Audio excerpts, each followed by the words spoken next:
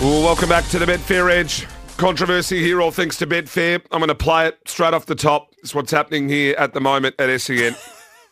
And don't miss Trackside with Sam Hyland and Miles Fittner this afternoon. Nah, I'm not copying it. Joining us on the line is Mark Braybook, one of the great newsreaders. Mark, good morning to you. It's not for me. Have I got him there? He's hung up. Where is he? Oh, don't tell me we don't even have him. He's hung up. I've got him there. He's not having a bar of you. Well, mate, we need to have a bar. Oh, hang on, we'll see if we can get him here. Mark, are you there?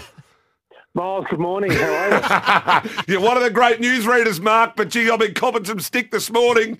What did I say? What did I say? My last name's Fitzner. I know. We said, I even know how to spell it. all right, here we are. Wait, ready? And don't miss Trackside with Sam Hyland and Miles Fittner this afternoon. A bad edit?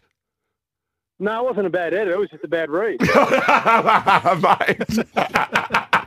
How are you this morning anyway, mate? Oh, I'm all right after getting up at 3:30 and just finishing and home now and taking the dog for a walk.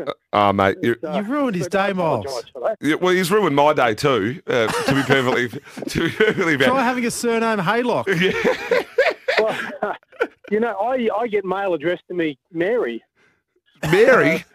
Yeah, Mary Braybook, which doesn't go down too well, but my grandmother's name was Mary, so it doesn't worry me too much. And my late father was an NRL referee, and he used to cop a lot of grief. And he used to say to me, I don't care what they say about me, as long as they get my name right.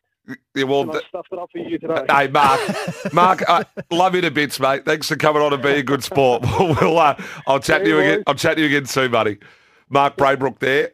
Mary, as he's known, around the traps here at SEN. What a good sport.